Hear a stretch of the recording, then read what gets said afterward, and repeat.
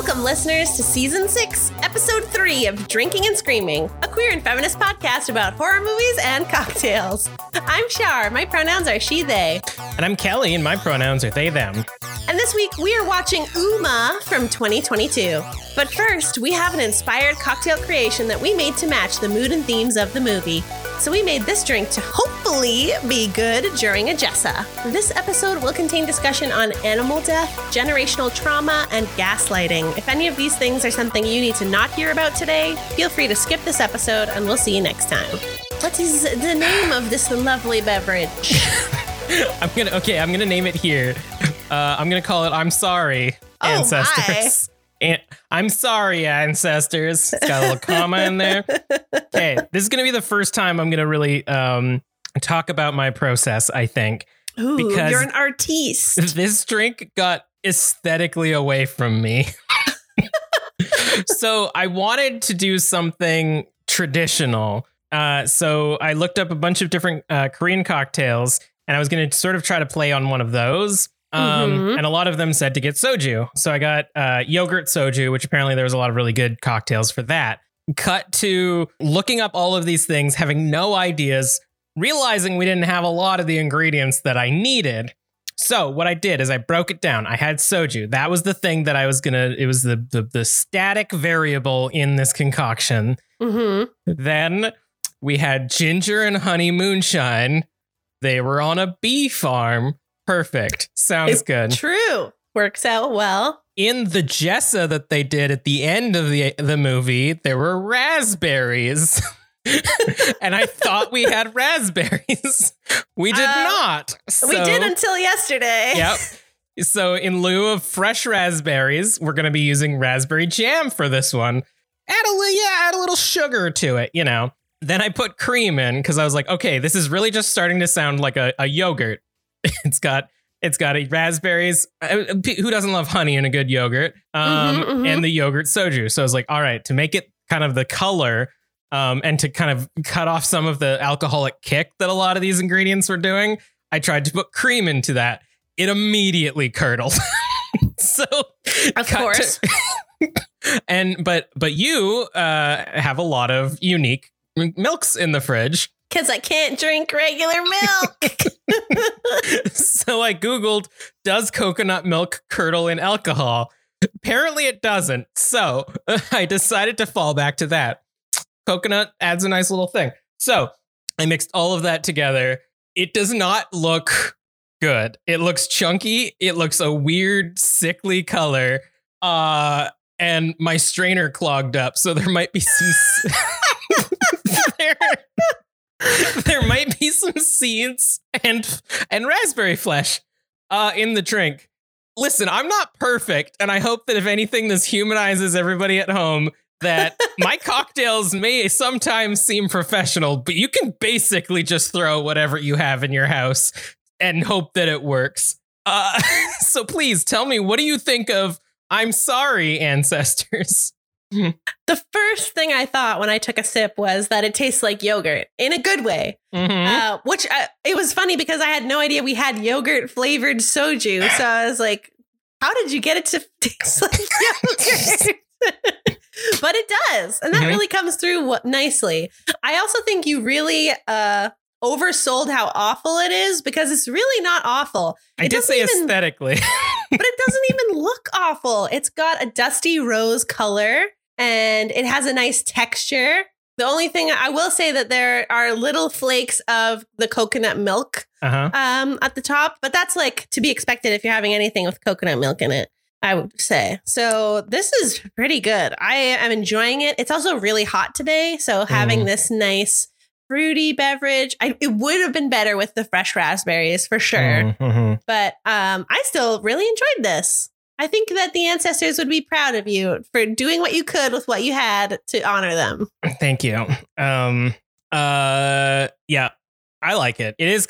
I think adding the cream or the milk really helped. It cut a lot of the edge off of it, and it does kind of bring it back down to that sort of yogurty vibe that I was going for. Yeah. I don't know. I hope it was good. It's good. It's not hard to drink either. So you did what you wanted with adding that coconut milk. The glass ends up looking gross because coconut milk just decides to do something on glass. Yeah. Ooh, we did it. We got across the finish line. This is where we thank all of our patrons. Thank you so much, Nicholas G, Jacob M, Diana S, Aiden T, Ollie A, Jackie V, Les Represent Podcast, Roxanne B, Aubrey L, and Colleen D. Thank you all so, so much for supporting the show. We are so grateful. Without you, we wouldn't be able to enjoy I'm Sorry Ancestors as we discuss the film Uma. And it means a lot to us. It really does. So thank you all for supporting the show. Also, another side note, I made way too much of this, and I have a cocktail shaker full of the other half of this drink. Like when you buy a milkshake at a diner. Hell yeah.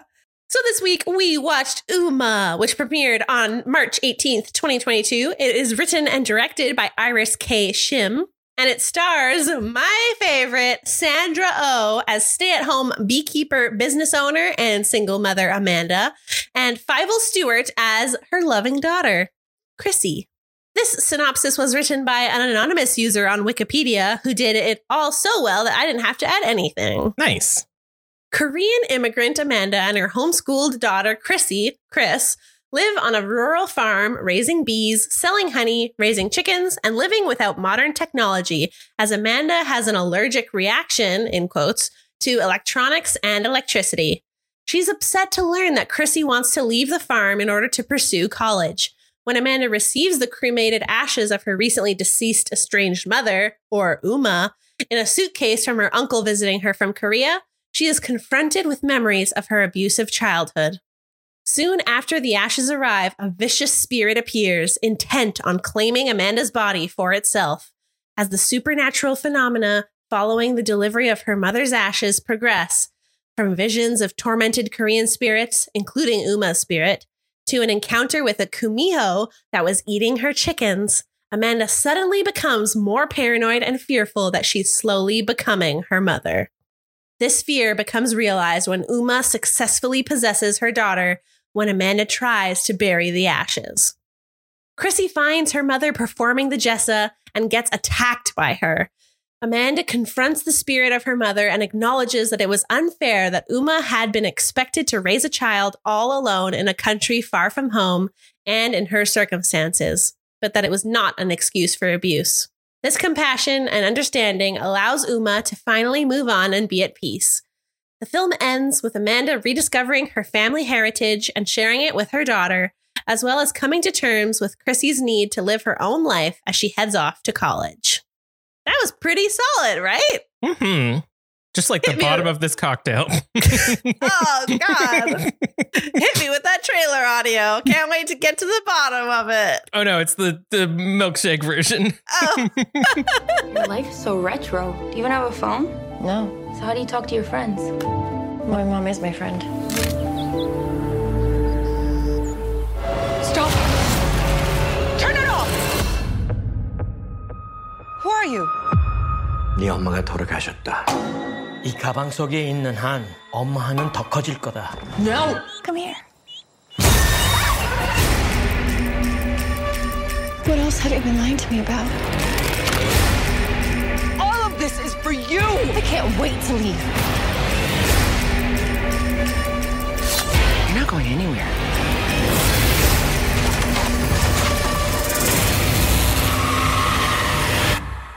엄마's here. I couldn't find a teaser trailer for this, so that's the full trailer, which always we say reveals too much. Yeah. And it really did. But there's something about this one also that I felt like it was edited in a way that made me like, I loved the tone of the trailer more than I loved the overall like scares of the actual film. Yeah, I get that too. It was a lot more.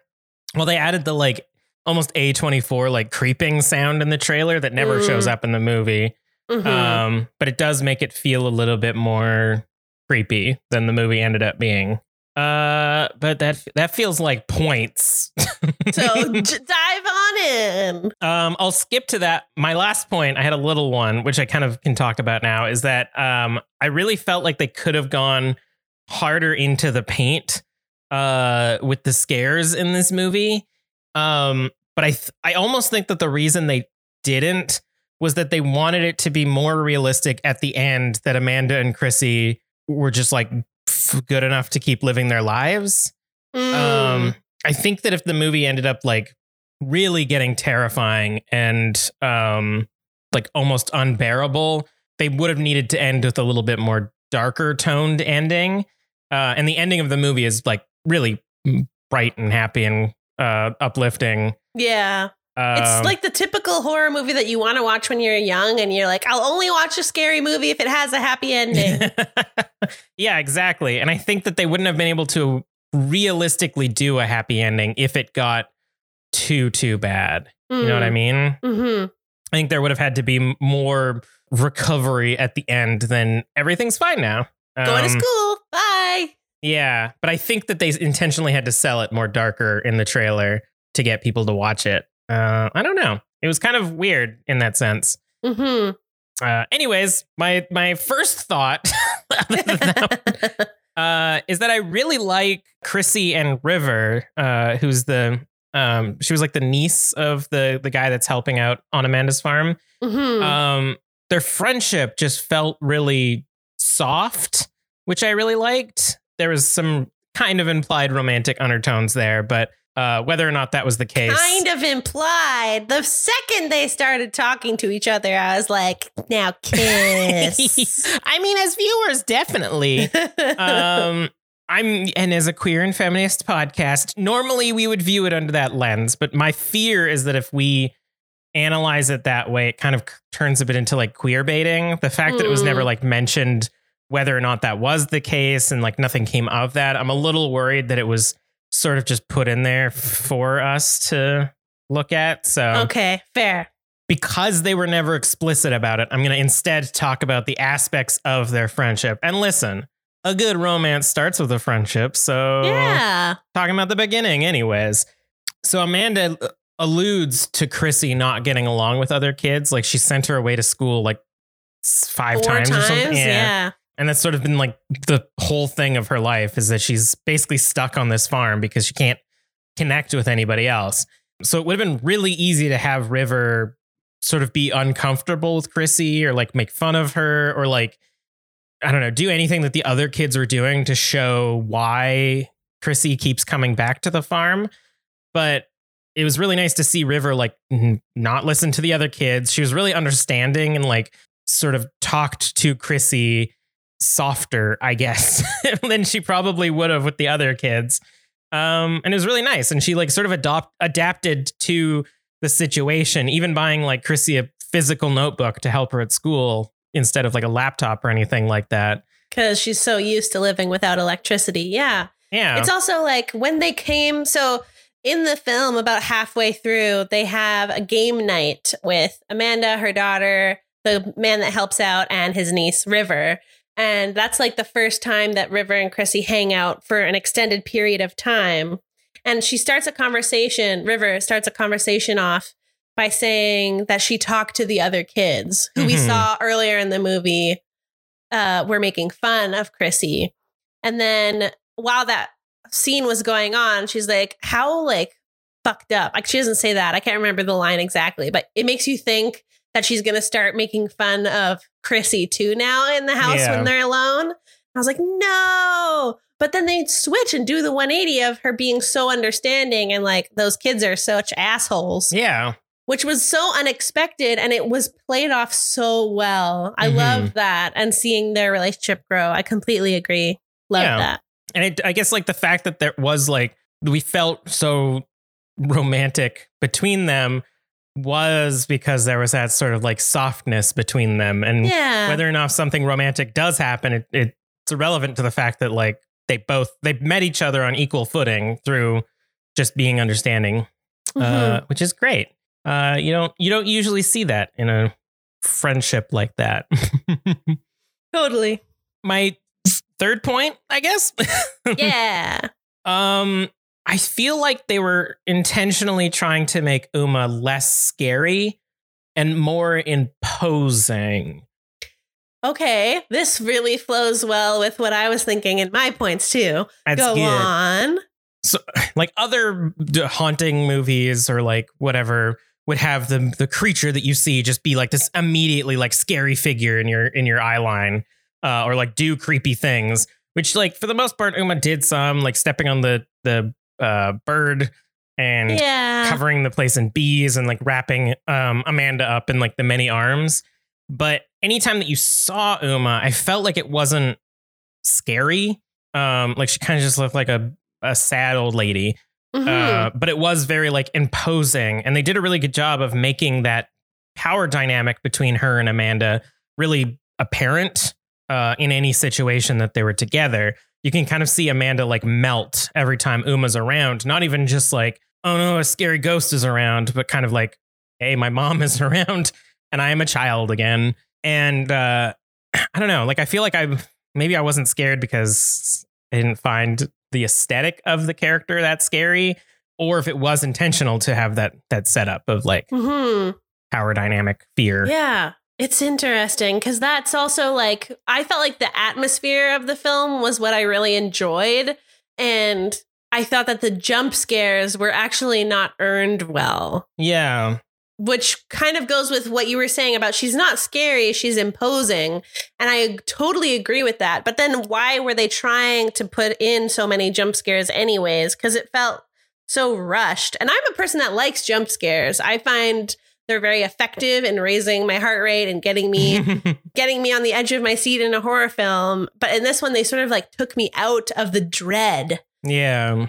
I think they should have done a lot more of like, I don't know, like Amanda not feeling safe in her own home, which the parts where Uma was using like Chrissy's voice to be like, Mom, help me, and draw her out of the house were really creepy. The swarming of the bees on the window really created like this cool atmosphere that was very scary. The Kamiho was not. It was really bad CGI that looked out of place and strange. Why don't you explain what that is too for people who don't know? It was during the climax when like Chrissy had come back and Amanda had been possessed, and Chrissy was like stumbling through their farm and fell down and saw what looked like a fox eating one of their chickens. And then a bunch of tails appeared, but it looked like Sci-Fi Network levels of CGI. It was pretty bad. Pokemon Go. Yeah.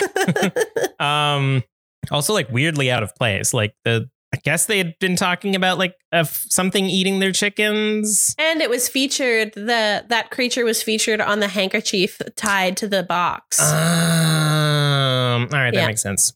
Okay. I did not catch that. So yeah, I don't know. I guess I can't say if they had meant to make it scarier and it just didn't land with me, or if it was intentionally supposed to be more oppressive than scary.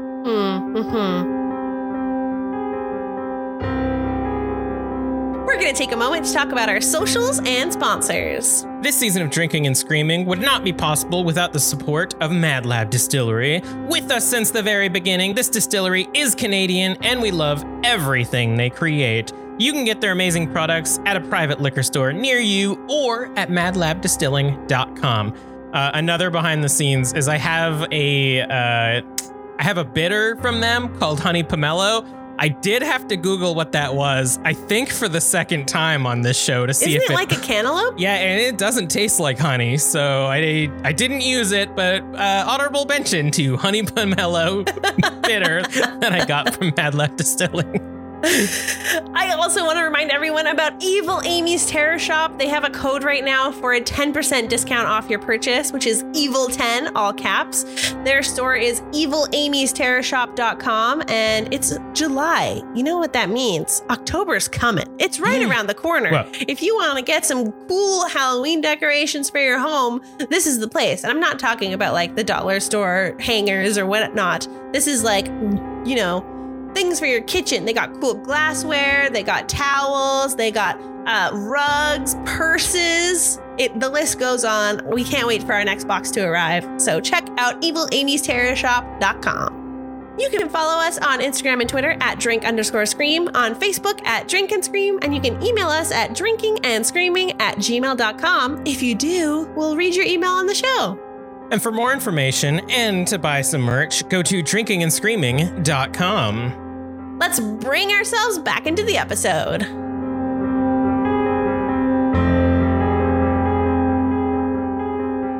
What are your thoughts? I mean, continuing this train of thought and jumping off of that, like I was saying, the atmosphere of the film was what I really enjoyed. And the themes that they were exploring were something that you don't get to see too much in horror, I find. Like exploring intergenerational trauma was really meaningful to me. And we sort of talked about this off camera as well, about how, or off mic, I should say, how it sort of felt like, you get it, it's intergenerational trauma. Yeah. She had a hard life because of her mom, who had a hard life because of her mom, who had a hard life because of her mom. And it was just like kind of spoon fed to us. But then you made the great point of that's not something that a lot of like everyday audience member might think of, especially for people who are white folks like us. Yeah. So that was really, really great for me to see. And they added it through the layer of having it be electricity is what makes her afraid.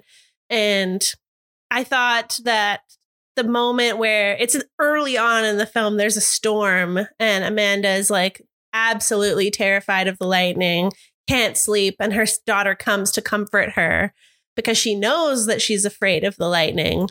And that moment was so beautiful. But then when her mom starts dealing with her other fears due to the abuse and this now spirit that has come to start haunting her, her daughter can't help her because she doesn't know. And Amanda's too closed off to be able to speak about it. And then just that whole interaction and dynamic throughout the course of the film was really great. And I enjoyed it a lot. Or I guess enjoyed it isn't the right word, but you know what I mean. Yeah, it is actually interesting because it's almost like Chrissy is supposed to be like a stand-in for your average like American viewers. Because even like when Amanda's uncle comes to the house, he's like, why doesn't Chrissy speak Korean? And Amanda's like, well, she's American. So it is almost like Amanda has been blocking Chrissy from all of the trauma that she'd experienced. Yeah. So it would make sense that Chrissy wouldn't understand that aspect of Amanda's fears, but would understand the things that she can't hide, which are a fear of storms and electricity. Yeah. But it's those other fears that she doesn't know about that are affecting her. Yeah, exactly. Yeah, it's really interesting. And then my other point that I wanted to talk about was just the actual transformation over the arc of the film of Amanda into Uma, which I thought was really well done. We talked a bit about how the fox creature was kind of laughable, but this transformation, which included CGI and other things, I thought was really great. There was a lot of subtlety in the way that they changed Sandra Oh's face to look more like Uma, and the attitude changing over time, causing her to lash out at Chrissy and then snap back to herself and apologize. I thought that was really, really great. And I also thought that a lot of the really good scares of the film, because there were some great ones.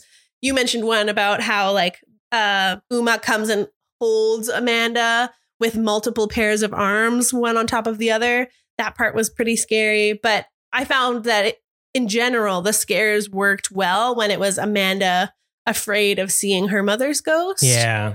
Right at the top, there's a moment that I felt was very Hereditary-like, where you see Uma sitting in the corner and the lights are off and she's just staring at her. They're both staring at each other. And it was so much so like Hereditary that I'm almost wondering, is this supposed to be like a reference? Is this a nod almost?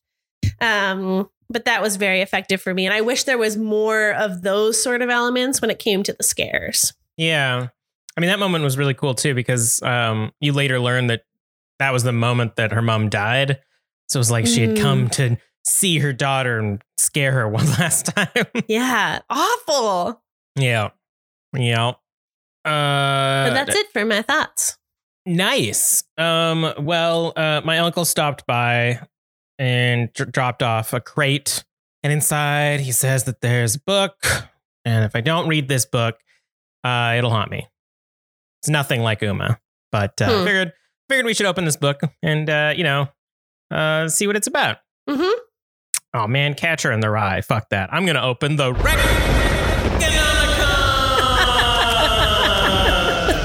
instead. This is where we talk about, if you liked this movie or liked hearing us talk about it, what do you want to watch that's similar? And my recommendation is Incantation from 2022. We just watched this a few weeks ago. It's a Taiwanese found footage horror film currently on Netflix about a mother trying to save her daughter from a familial curse. And I really enjoyed it. That was Incantation from 2022. I will say that it did something that I haven't seen in a horror movie before, and it was really cool and has stuck with me since. I think we might do it on the show this season because it was that good. I won't say anything. Don't talk about it. Say your recommendation at least. Mine is The Swarm from 2020. Good choice. It's a French film on Netflix that has a similar setting as Uma. It's about a woman who owns a locust farm with her kids, and she learns that they thrive on her blood. It gets pretty intense, so check it out. It's The Swarm from 2020. Scaredy facts. This is the part of our show where we are finished watching the scary movie and we decide to cuddle up under the blankies, either in bed or on the couch, and go over some horror movie trivia to remind ourselves that this is just a movie. It's not real. Uma's mask is not going to haunt us. But you know what is real? The horror of drinking the second part of this cocktail that Kelly just took a sip of. I got too cocky. I got near the end of my milkshake container, and I should have stopped. It was all seeds. Oof. This is 2 films in a row now that I'm feeling disappointed about the amount of trivia. This one makes a bit more sense, though, because it was so new. So here's the very limited facts I could get, including that the budget for this film was unknown, but nice to see that it did make 2.23 million worldwide. And this was released during the Panini. So nice. I thought that was still a decent amount. The title of the film is Uma, which is Korean for the word mother. We didn't actually say that, so I figured we should in case anyone didn't know. That's true. In the trailer, it said it, but they can't see the trailer. It's also funny because in the title sequence, it says Uma, and then it makes the M-A, the last 2 letters, turn red to say ma. Ooh. But then it goes even further after that, which I didn't appreciate, of saying in brackets, mother underneath. Yeah. And I'm like, the ma was enough. We got it. Now you're just ruining it. Yeah. Through context, later you have Sandra Oh say, that's my mother. That's my Uma. Yeah. And it's like, oh, okay. Yeah. I could have gotten that in context watching the movie. Thanks, title sequence. Yeah. So this film was originally scheduled to begin filming in Vancouver on April 2020, which obviously did not happen. Well, Production what happened was then? initially shut down because of the COVID-19 pandemic. But then filming eventually did begin on October 7th, 2020. So about half a year later. And instead it was in Los Angeles, California, and it wrapped in January 2021. Yeah, I think LA was... Oh, sorry. Go ahead. Nope. Go for I was it. going to say, I think LA was like the first place that had like COVID guidelines for filming. Because, I mean, that entire town just runs on movies, so they needed to get their ass. Yeah, Vancouver was also very quick, but I think it's more about crossing borders. Yeah, that's true. Yeah. People love to come to Vancouver to film, but people aren't here.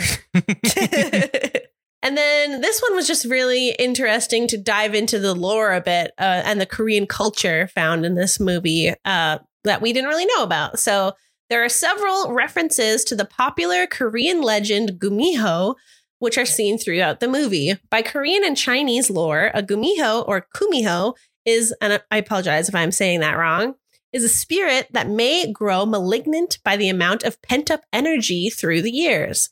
The legend may foreshadow Uma's story because she was a woman turned angry and spiteful over the years in light of her wasted potential, which is considered to be pent-up energy, as a dressmaker in favor of traditional societal roles for womanhood in a foreign land. And I also wanted to bring this up because we didn't really talk about it too much. In my synopsis, I really grazed over this, but Amanda, when she's confronting Uma, she says, and she's very clear that it doesn't matter that what happened to her mom is no excuse for what her mom did to her to make her feel the same pain. Yeah. But the discussion of how prestigious she was in her home country, and when she was forced to move to be a good wife following her husband to America, she lost all her status and all her personhood, and just was forced to conform to these gender roles of being the mother and losing the respect of the well-known dressmaker. Yeah. Which was really sad. And I like that they talked about that, but also didn't use it as an excuse for, I forgive you. And Amanda doesn't even ever say, I forgive you. She just says, like, I know what you went through. I'm acknowledging what happened to you. And that was good. Yeah, that was good. I think that it was a good moment to be like, I fully understand why you did it, but it was not good. Yep. Do you have some final thoughts, perhaps? I do. Going into this, you surprised me with this movie because I had been wanting to see it for so long. And it, of course, was the panini, the goddamn pandemic. I mean, it still is right now. So we haven't been going anywhere. We weren't able to watch it. It wasn't streaming anywhere. And then suddenly you had it for me, which was great. But it also sort of, I think I had hyped myself up for this film so much. I'm a huge Sandra Oh fan. So it fell a bit more flat for me than I think it would for someone who would go in blind without expectations on the film. But that being said, Sandra Oh is absolutely amazing. She pulled off this role, of course, splendidly and was completely believable and carried the movie with Fievel, the daughter, as well. Mm-hmm. Yeah. My point, where my final thought was going to be that the whole movie was definitely driven by the acting and stood on the shoulders of Sandra Oh and Fievel Stewart. Oh, there you go. Yeah. My final thought also, I guess I remembered that I was going to say this when we watched the movie.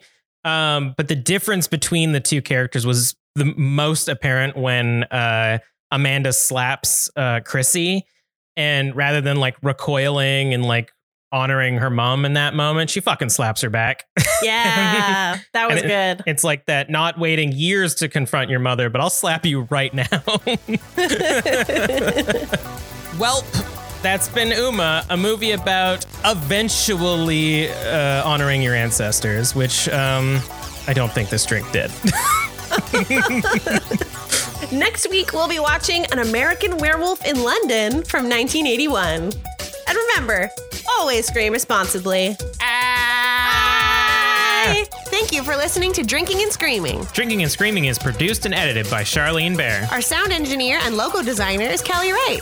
And it's hosted by, yep, you guessed it, Kelly Wright and Charlene Bear. For bonus episodes, Patreon poll voting privileges, and exclusive rewards, become a patron at patreon.com/drinkandscream. Want a shout out? Review us on Apple Podcasts and we'll read your review live on the show. For more information, check out our website, drinkingandscreaming.com.